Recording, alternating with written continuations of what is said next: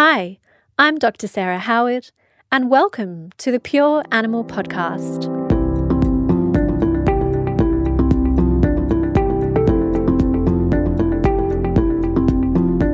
On today's episode, we're talking to Dr. Sue Armstrong about the importance of the gut microbiome. Sue qualified from Cambridge Veterinary School in England in 1984, worked first in Oxford and then in a partnership in Leeds for 12 years. In 2003, she set up Balanced Being, an alternative veterinary and human medicine practice, and in 2016 she established a new human clinic in Boroughbridge. She was a founding member of the British Holistic Veterinary Medicine Association and has written and published many papers, contributed to several books and lectured and consulted internationally.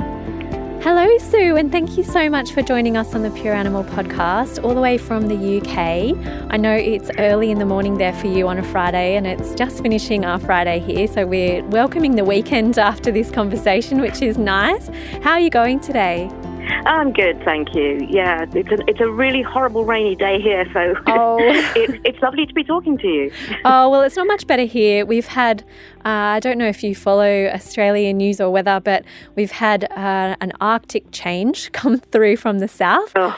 So it's been really windy today, and in the snowfields down in Victoria and New South Wales, they've had a feels-like temperature with the wind chill of negative 20 Celsius, which is quite remarkable for Australia. Yeah, yesterday was about 23 and today it's about 17 in Sydney, but with the wind a lot colder. So not much better than the UK at the moment.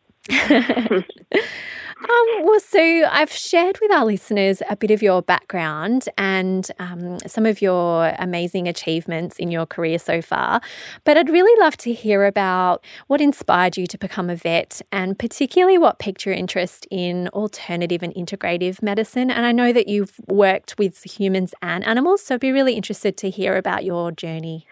Okay, yeah, well, I was single figures, really, when I decided that it's what I wanted to do. I didn't, obviously, as a little kid, know what it was going to entail when I got to be this age. But I, from a really, really early age, hated the way that I felt that humans exploited animals and misunderstood them. Totally misunderstood them, and of course, I'm getting on in years now, and so I'm going back into the when I was a child, animals were really pretty much dominated by certainly the people in the West, and even the dogs and the cats. You owned them, but it was an ownership rather than a partnership with an animal, and I really didn't like that right from the beginning. Yeah, that's really sad. Yeah, so I really was just a tiny wee thing when I thought, right, that my life is about doing something to give back. How lovely. Give back, and that's what I wanted to do, and that's what I stuck out to do. Yeah, and became a conventional vet, obviously, because you had no choice. Mm-hmm. But very, very quickly thought, oh my goodness, is this really it? Yeah, yeah. Is this what I spent 6 years training to do? And what I mean by that is we would have so many named diseases that, we had lovely textbooks. We'd learn all this amazing knowledge, so-called factual knowledge that, of course, as we all know now, changes virtually every minute of the day. Mm-hmm. But we were just stuck with such limited ways to treat these animals. And people would come out with incredible depth of information for us, like, little Johnny would be sick at 5 o'clock in the afternoon, or this animal is worse when it gets cold, and what does it mean if my dog wants to go and do such and such a thing? Yeah. And we had nothing on the shelf that answered that, nothing at all. Yeah. So it was quest time, and just looking for what else was out there that might actually solve some of these problems that I was seeing on a daily basis. What was your first sort of taste of actually learning and utilising some of these alternative therapies? What sort of started it all off for you? Well, I think what is common to so many people is actually personal experience. Yes. And it was a personal thing that I was lucky enough to have got a job in a clinic with an amazing veterinary homeopath that many people might recognise that know about homeopathy, for example. This was a vet called John Saxton, and I was in practice, and I had a cartilage issue and had been born with a cartilage defect and was struggling. Yeah. I instinctively knew that having a knee replacement later in life and taking painkillers for all of my years was not going to be the answer. So I'd already got an innate understanding that was not what I was going to do. But I was in trouble, and it was that veterinary surgeon who said, are you going to accept any help from me? Because you're in trouble. Yeah, right. And I reluctantly gave in and tried a couple of different things that completely blew my mind. Right. Okay. So it was personal experience, and then with my own children, it was experience with them, and of course, then it was, my goodness, if I can do this, I can experience this for myself, what could this be doing? What could we do with this for the animals? Yeah. When that was the beginning of it. Yeah, that's so exciting. And did you have to do any further study in the fields of alternative medicine, or was it sort of learning on the job? Both.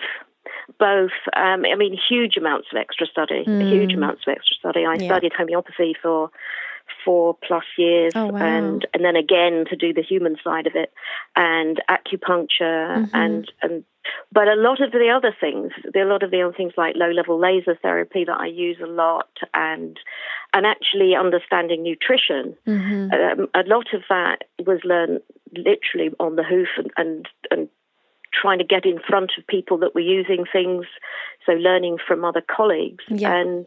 And then recently it's been very much with functional medicine and issues like the microbiome, is learning from the human side, because we're way behind in veterinary medicine. Yes, I know. It's very frustrating sometimes, isn't it? Yeah, very. Yeah, but it's great that we can borrow from human medicine and research a lot of the times, because there's so many similarities. It's just finding that solid evidence in pets, which a lot of people need to be able to believe in something. Unfortunately, but even though there's so much anecdotal evidence and so much evidence in people, there are some people out there who just need to see the paper written in the species that they're treating.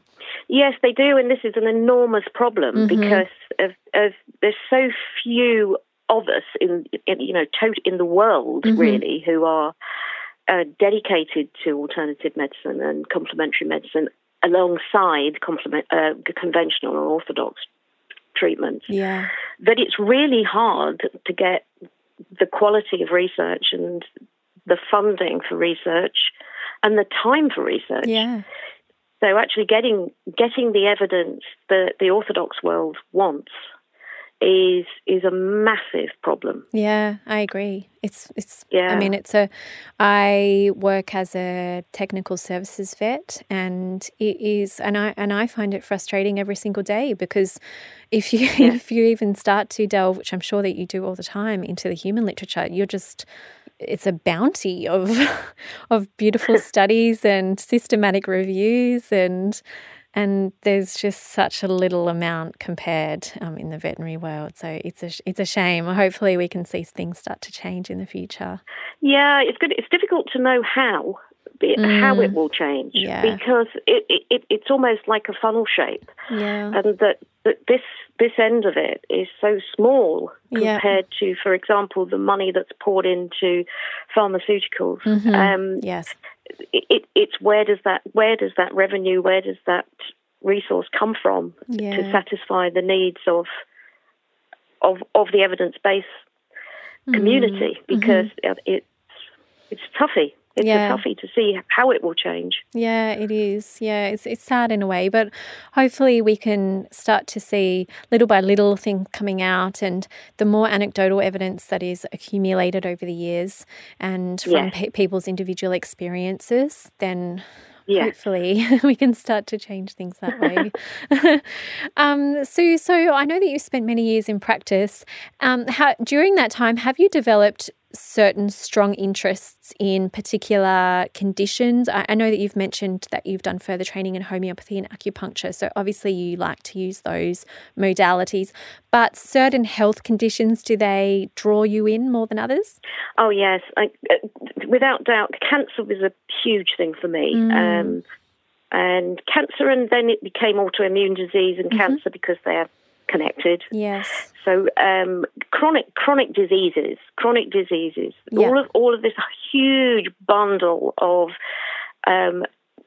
again, we were sticking all these names and syndromes and crazy titles on illnesses that were coming up in front of us. But actually, it was the study of those and starting to look at, hang on a minute, these all look very similar. But they've all got the immune system underneath them that is in trouble in some way or another. Yeah. And so this has been really probably the last 20 years of my career has been focused on chronic disease and particularly cancer and autoimmunity. And are you finding that you're using particular alternative therapies more than others in these conditions? Are you using a lot of herbal medicine, or are you just really combining sort of everything that you can to try and give the patient the best results? Yeah, I think it's individualization, and it's a really moving feast as well as we learn, because this whole area, as you all know, is moving so fast. Yes. In terms of our understanding that we should have had right from the beginning, really, if we just kept paying attention to the animals, because they've been telling us all along. Yeah.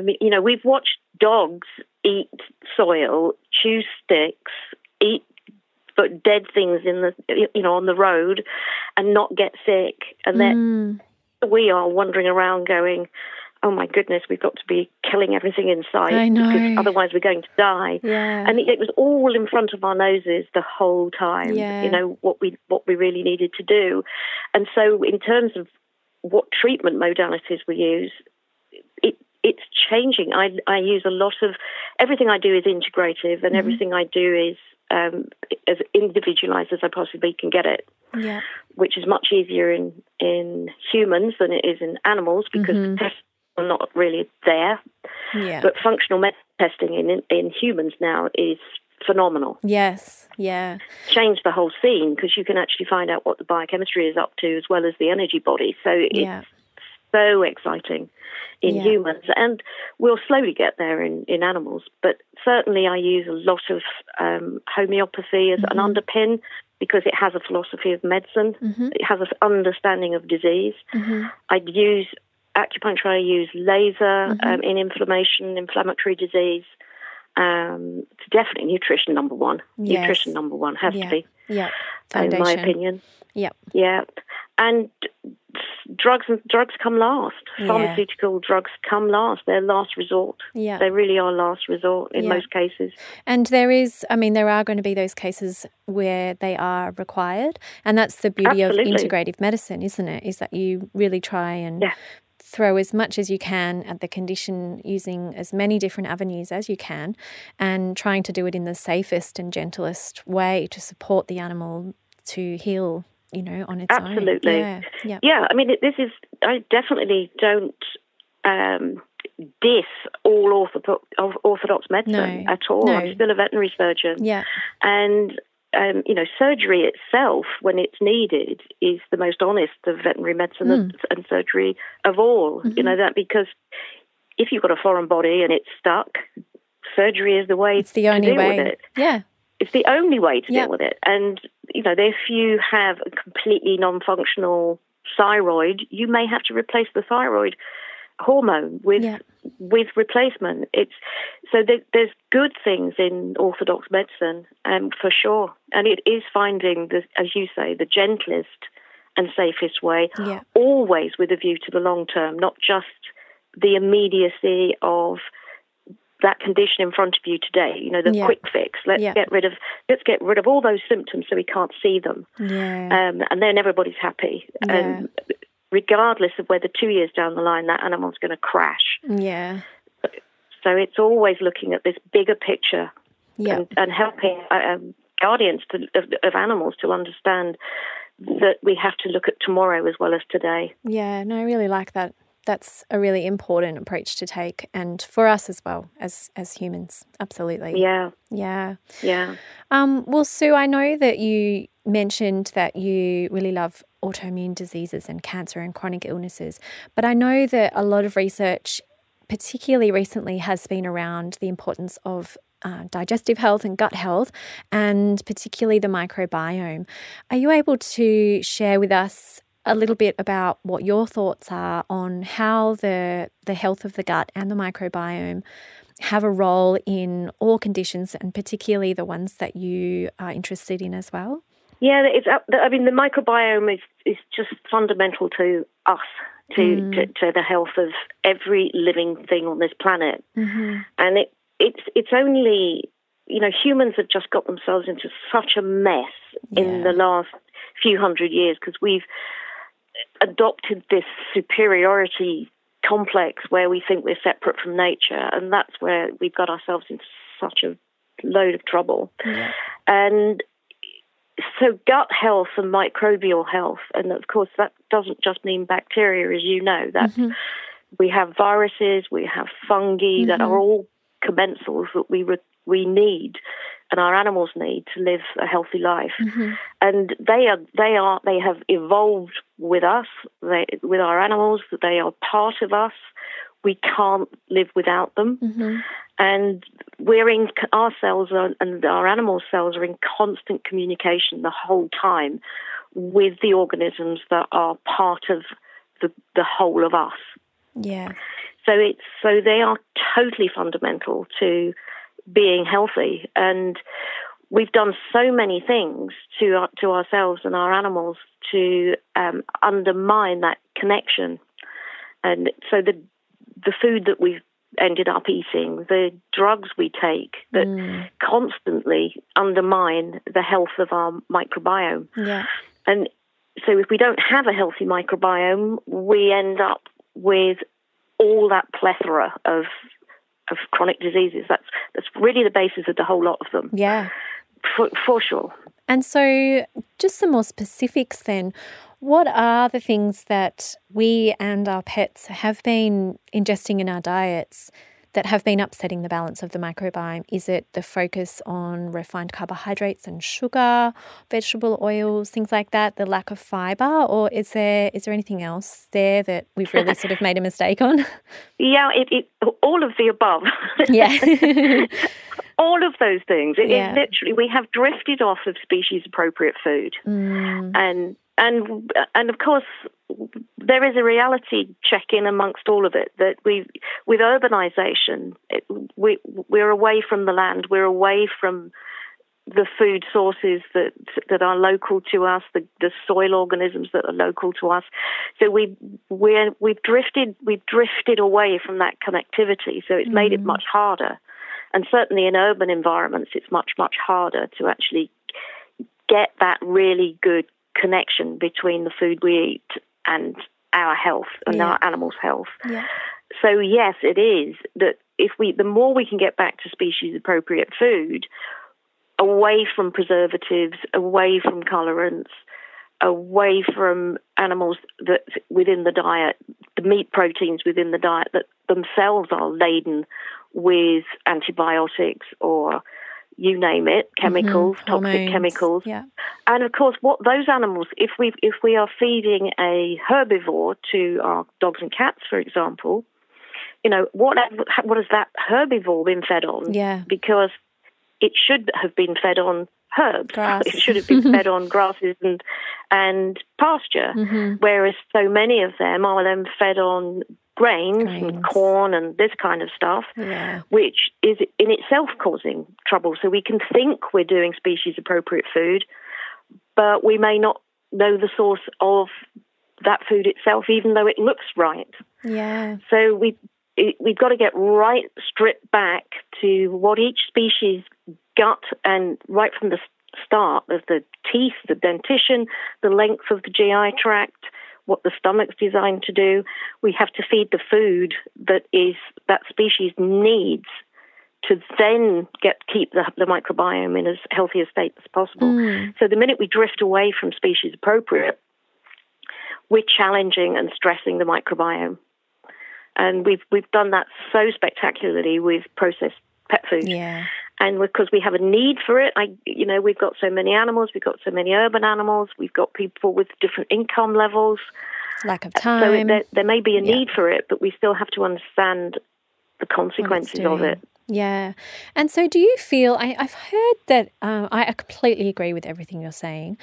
And definitely for myself, I don't have a dog or a cat, but if I did, I would be practicing what you're preaching.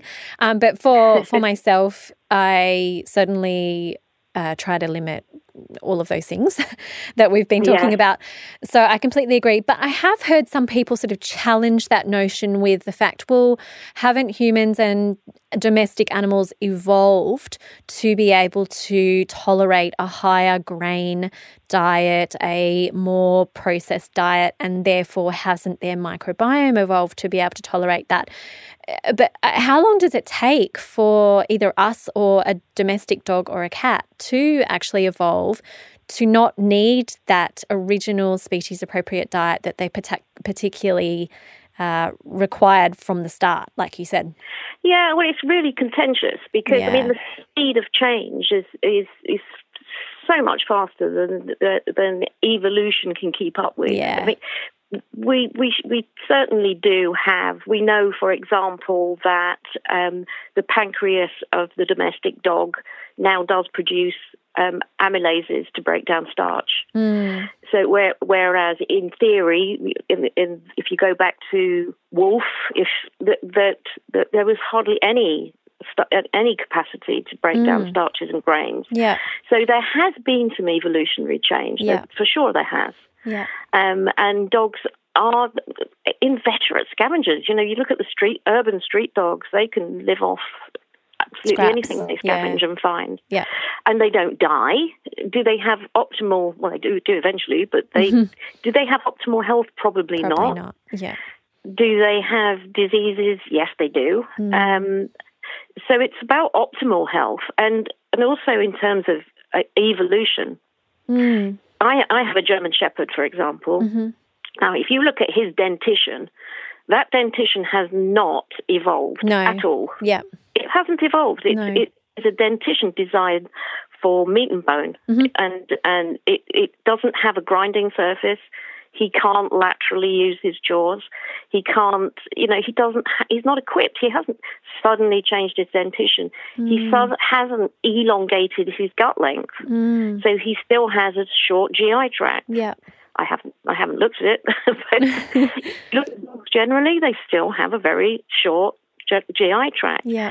They still should have a very high pH acidic stomach. To break down the protein. To break down proteins and bone. And so yes, they have evolved to be able to cope in our environment. That's a different thing to saying what is optimal for health. Coping and thriving are completely opposite ends of the spectrum, aren't they? Totally different. Yeah.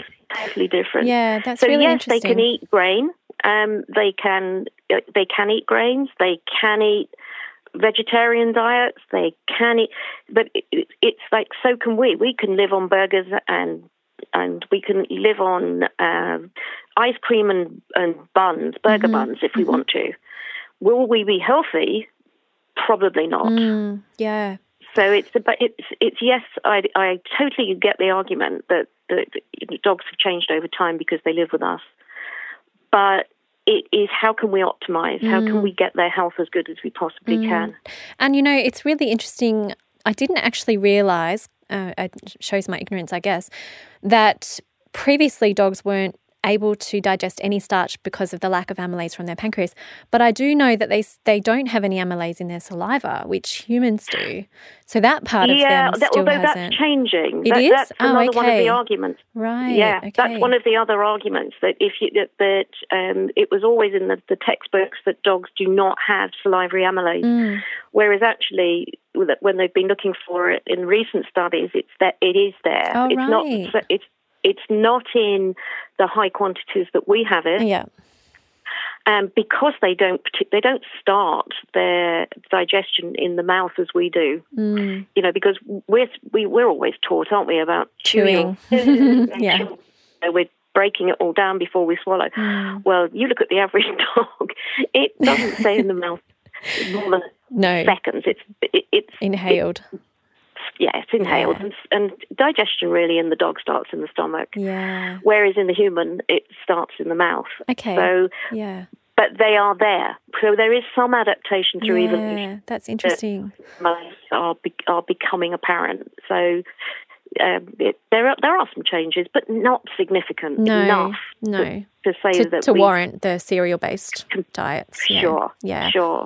And you only have to look at their teeth and dental disease to know what that does. Absolutely. I've never actually thought, I love this discussion, I've never actually thought the fact that a dog's teeth, because they often teach us in veterinary school that a dog's digestive system is really quite similar to a human's. But when you look at the dentition, it is completely different. We have molars. So it really goes to show that humans are actually adapted historically to be able to eat a higher fibre, perhaps higher grain, I don't know what your opinion about that is, diet based on our dentition. I've never actually sort of put the two and two together. Yeah, and fibre, because we have surfaces on our teeth that can actually grind plant matter in a better way than a dog ever can. A dog can't. A dog actually cannot grind. It doesn't have a grinding surface in its dentition. And of course, my German Shepherd is a very different creature to some of the flat-nosed, the brachycephalics that we've got going now. So there are some breed differences where we have bred animals and we've bred dogs to actually not be designed to eat much at all.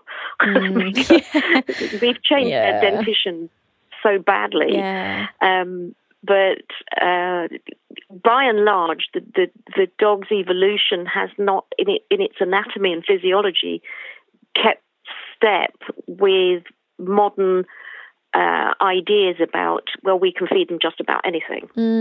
And when we think about the microbiome and the fact that it most likely hasn't really evolved too much from when a dog first originated as a wolf, what do you think about the notion that dogs are omnivorous? If they don't have that dentition and to break down the fibre, but people still encouraging dogs to eat plant matter, what are your thoughts on that? Do you feed your dog and do you recommend dogs have vegetables and plant matter in their diet, or are you really focusing on sort of meat and bones primarily? I think we have to again go back to what a dog would do. If a dog is eating a rabbit, one of the things we don't put in diet is fur and skin, which in the same way, and feather, and gut content. If a dog eats a rabbit, it will invariably eat some gut content if it doesn't eat all of it. And the same if it brings down a sheep or whatever. It will take some gut content. It will take offal. Some dogs will self-pick berries. Some dogs will chew fresh, the tips of grass, especially when the sugars are high. So they'll eat grass for different reasons, but they'll take the tips in the spring when we've got good sugars in the grass tips. So dogs will eat small amount of vegetable matter that's mostly partially digested in prey animal. So they know they can't break down cellulose cell walls. So what do? They're clever, innate. They know that if they eat gut content, that's already partially digested. With bacteria provided by the prey animal. Nature's probiotics. Their own probiotics. So they are eating that in nature. So they don't just spill the gut contents, leave that to one side and just eat the meat. So when I think if we are going down but dogs only eat meat and bone, we're selling them short because that's not true if we look at what dogs really do with a carcass. Okay. There's always a small amount of vegetable matter involved in that meal at some point, even if it's not every meal. Yeah. Because they might just take a piece of meat and bone, which is fine, but somewhere along the line within a cycle, within their overall nutrition, they will take in small amounts of fruit and herbage, even if it's only through, and even grain, even if it is because it's through what the gut content of their prey animals are. Yeah, no, that's great. And do you feel that that is important for the microbiome? Because I know that fibre is such an important food source for the bacteria that live in the large intestine. Yes, I do. I think it is important. Less so if the bone content is good in terms of fibre, because bone in carnivores, when you're looking at the cat, for example, that eats hardly any. It does eat, again, when it eats a mouse, when a cat eats a mouse, it will take in a small amount of herbage through gut content. Yeah. So they're still eating some they're still taking in a little bit of diversity within gut content of prey animal in cats, in the felids.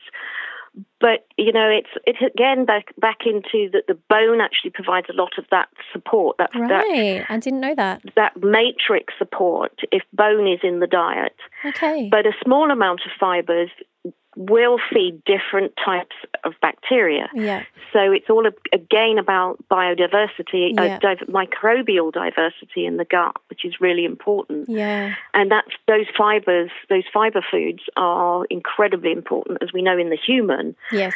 But we're at very, very early stages of knowing how much fibre is really necessary to maintain good microbial diversity in the dog and the cat.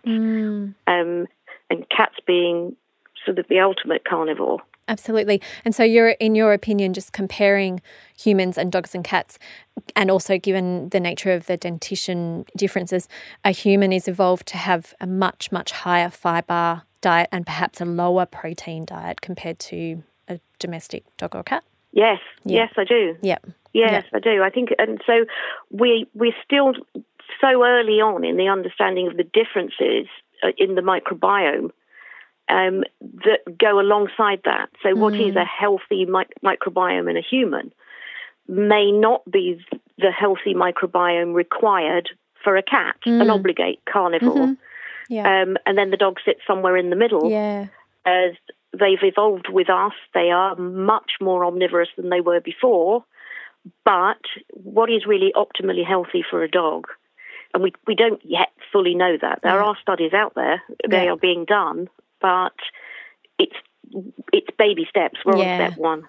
And do you utilise any supplemental probiotics or prebiotics in your practice? Yes. And again, this is a whole field which is changing daily. Yeah. Absolutely changing daily. Yeah. Because, the old days were everybody had some acidophilus and that was it. Yeah. Let's give everything that moves acidophilus. And now we know that that's not the right thing to do. And so we have to start tailoring the probiotics and the prebiotics, and I think prebiotics are very important, to the individual issue that's in front of us, which we're getting better at doing in humans. And again, we are super baby steps in animals. Yeah. In being able to tailor it. But I do use them, and in much more diverse situations than most orthodox vets would. For example, we would be using a probiotic in liver disease, and we'd be using it in kidney disease. Okay. Because we now know that the gut microbiome gets involved in every disease that involves inflammation, really, and involves immune issues. And are you utilising them in cases of respiratory conditions? Because I know there's some early research to suggest that an oral probiotic can influence the diversity of the respiratory tract microbial population in cats. Yes, and the same as, so respiratory, and then the other end in bladder conditions. When you've got animals with, recurrent issues with cystitis and sterile cystitis. So actually, to be honest, you have to address the microbiome in every condition. In everything, yeah. Well, Hippocrates always said that everything starts in the gut, so he was completely right. Wasn't he just? He was. Something I'm really interested in, and I know this is new emerging research in people that's really sort of gone gangbusters lately, is the link between mental health and the microbiome. Do you utilise, you probably do because you utilise them for everything, but do you see any anecdotal evidence, I would guess, in your practice? I'm not sure if you see many behaviour cases, but say a patient came in with an anxiety condition. Do you ever reach for probiotics in those? And have you seen any benefits? Yes and yes is the answer. Excellent. To that. That's so exciting. Very much so. As you've just said, this is a hugely, hugely important area, and it's an incredible book, The Psychobiotic Revolution, Scott Anderson's book, which is, I think it's a really good read on that subject. I think it's it's got some very good studies in it that it shows on the human side of it, where, for example, they've done rat studies where they've been doing fecal implants from humans with depression. They've given that to rats, happy, healthy rats, and rats have then become depressed. Right. And they've done all sorts of different tests in this way, different experiments, research experiments, to look at how the microbiome and the mind relate. And of course, we know that certain bacteria in the microbiome produce neurotransmitters. So neurotransmitters like serotonin and GABA and dopamine. Yeah. So that makes sense. This link is so important, so important. And we also know that whatever disease we have or our dogs have, it involves a mental emotional component. So if you've got inflammation or you've got cancer, or not always, but some of the time, if you've got disease, often your mental emotional state changes. So wherever we see an emotional shift with a chronic disease, there is likely to be a microbial dysfunction somewhere, imbalance somewhere. Yeah. So that's where, alongside other modalities, like in my case, I use homeopathy a lot, to address that mental emotional state change, I would also be looking at, we've got problems in the microbiome. Yeah. So that's where I will reach for different probiotics. Yeah. And or diet changes to see if we can feed the right bacteria to start getting those changes to be corrected. And without doubt, we've seen it. Yeah, right. I mean, it's so hard to attribute which component of a treatment program has made the shift. Yeah. But if we're seeing a mental emotional change through a diet change and a probiotic, then it's kind of reinforcing this whole notion of connection. Yeah. Well, it makes total sense, because I think the stats are something like 60 or 70% of neurotransmitters are produced in the gut. So in the serotonin, GABA, dopamine, everything. Yes. Yeah. Yes. So really, we've just got to nurture that gut as much as we can.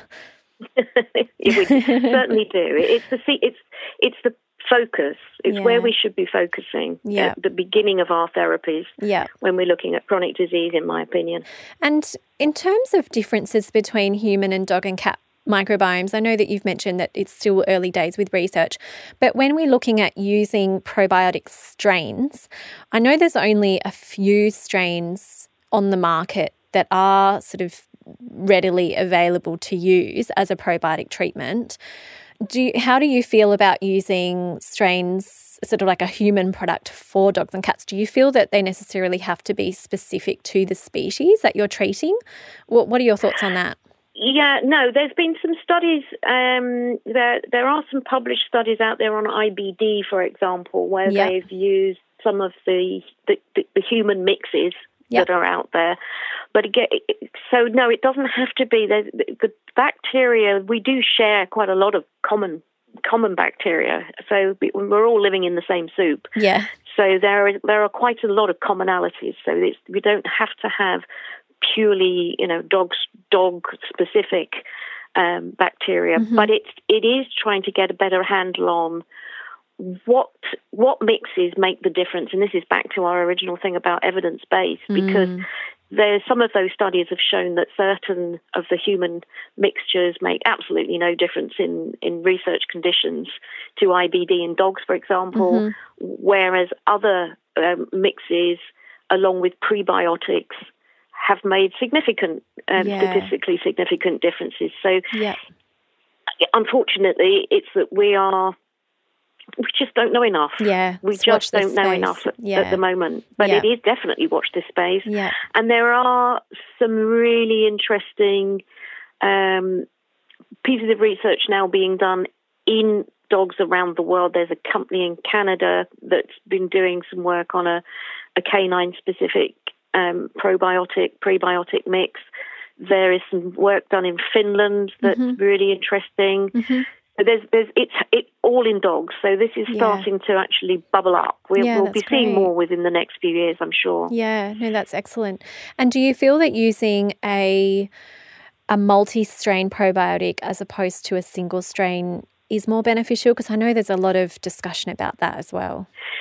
By and large, yes. Yes, I do. There are some. There is again some evidence on the. It's not a bacterial, this one, but Saccharomyces boulardii, which is a probiotic used in humans, which is one of the only single strains that I think can be very useful in certain circumstances in animals. But I think always it's better to use multi-strain, because we're looking with probiotics to get different activities out of those probiotics. So it might be that they're improving the mucosa. It might be that they're reducing toxin load. They might have antibiotic properties in their own right. So we're looking for different things within that mix of bacteria that we're using. And because we don't know enough about what's happening in the microbiome of most dogs, the chances are we'll get a better hit if we've got a mix of what those different probiotic strains are capable of doing. Yeah. No, that makes sense. I think I prefer. I do. I don't think I prefer. I do prefer in my practice using multi-strain. Yeah, no, that makes sense. You're sort of covering all your bases, really. Yeah, until we know more. Yeah, I think it's just because we're at that baby steps. Yeah. And are you always using a prebiotic as well? And if you are, sort of two-part question, if you are using a prebiotic, are you using a prebiotic in the form of certain whole food fibers that are part of the diet, or are you using more of a manufactured prebiotic such as inulin? It depends. It depends on what we're dealing with, because we have to be a little bit careful with some of the upper gut, the small intestinal issues, that if we do too much loading with things like inulin, then we are going to cause more trouble, because we can get too much fermentation going on and again, actually feed all the wrong bacteria. So, it is very case specific that where I will and won't use prebiotics. I think if we can do it with a little bit of diet, little bit of vegetable matter fiber, that's often better. So it just tweaking, particularly in animals that may have a diet where that's been restricted and people haven't been giving that at all. I think that's the better way to go. Yeah. And also looking at again, what kind of prebiotic genuinely would a dog seek? So, for example, would a dog really be eating artichokes? And would it really be eating the sources that we have of inulin? Chicory. Or what do dogs do? Yeah. What does a dog do in nature to get prebiotic? And they might be eating things like tree bark. One of the companies in Canada, for example, is looking at larch as a much more species-appropriate prebiotic to use in a mix in dogs, and that makes absolute sense. I haven't even heard of that. What is larch? It's a tree. Okay. So it's a tree species, but it's one of the trees that, if you look at dog behaviour, that they will often seek out. Right. They'll often seek out the bark if they have the access to forestry, of course, where the larches are growing. So it's just looking at what a dog would naturally do when it's trying to find its own prebiotic. Yeah. Because dogs will often, when they've got an upset gut, the first thing they'll go for is they will try and find some form of fibre food. Yeah. They do it themselves. They know they need a prebiotic, so they'll go and find a fibre. And do you feel that that's why dogs eat grass? Because that's such a common question that comes up. Why do dogs eat grass? They eat grass for all sorts of different reasons, from purging to getting rid of parasites. So all down to what kind of grass the dog is eating. Right, so is it looking for a hook-type grass, a couchy-type grass that is there to ball up and cause irritation or to drag something through the gut? Or are they looking for like moss, lichen off barks? Are they looking for tips of grass? They're doing all sorts of different things with different types of grass. Wow. If you start really looking carefully at what your dogs are up to at different times of the year. Yeah. So, yes, I do think some of the grass eating, not all of it, but some of the grass eating, especially when they're taking tips off things, can be about getting a bit of herbage fibre. So interesting. Gosh, it's a lesson to be a little more mindful and observant around our pets, isn't it? And really watch what they're doing and learn from them. Always. And try and get them out to the forest. Yeah, in try nature. And get them out into non-urban environment because we really, all of us, them and us, we are restricting so much our ability to help ourselves in urban environment. Yeah. And it's get them out back into nature and then observe what they do when they can. Yeah. Yeah. Because that's when they can really teach us some good stuff. Yeah, I love it. I know that we're getting to sort of 45 minutes now. I feel like I could talk to you for hours and hours, but I'm very conscious of your time. This has just been such a great conversation and really showing that the gut and particularly the health of the microbiome should be absolutely at the foundation of the treatment plan for every health condition. Yeah. Is there anything else that you feel that you wish to share about this topic? Any sort of last tips that you want to leave practitioners and our listeners with?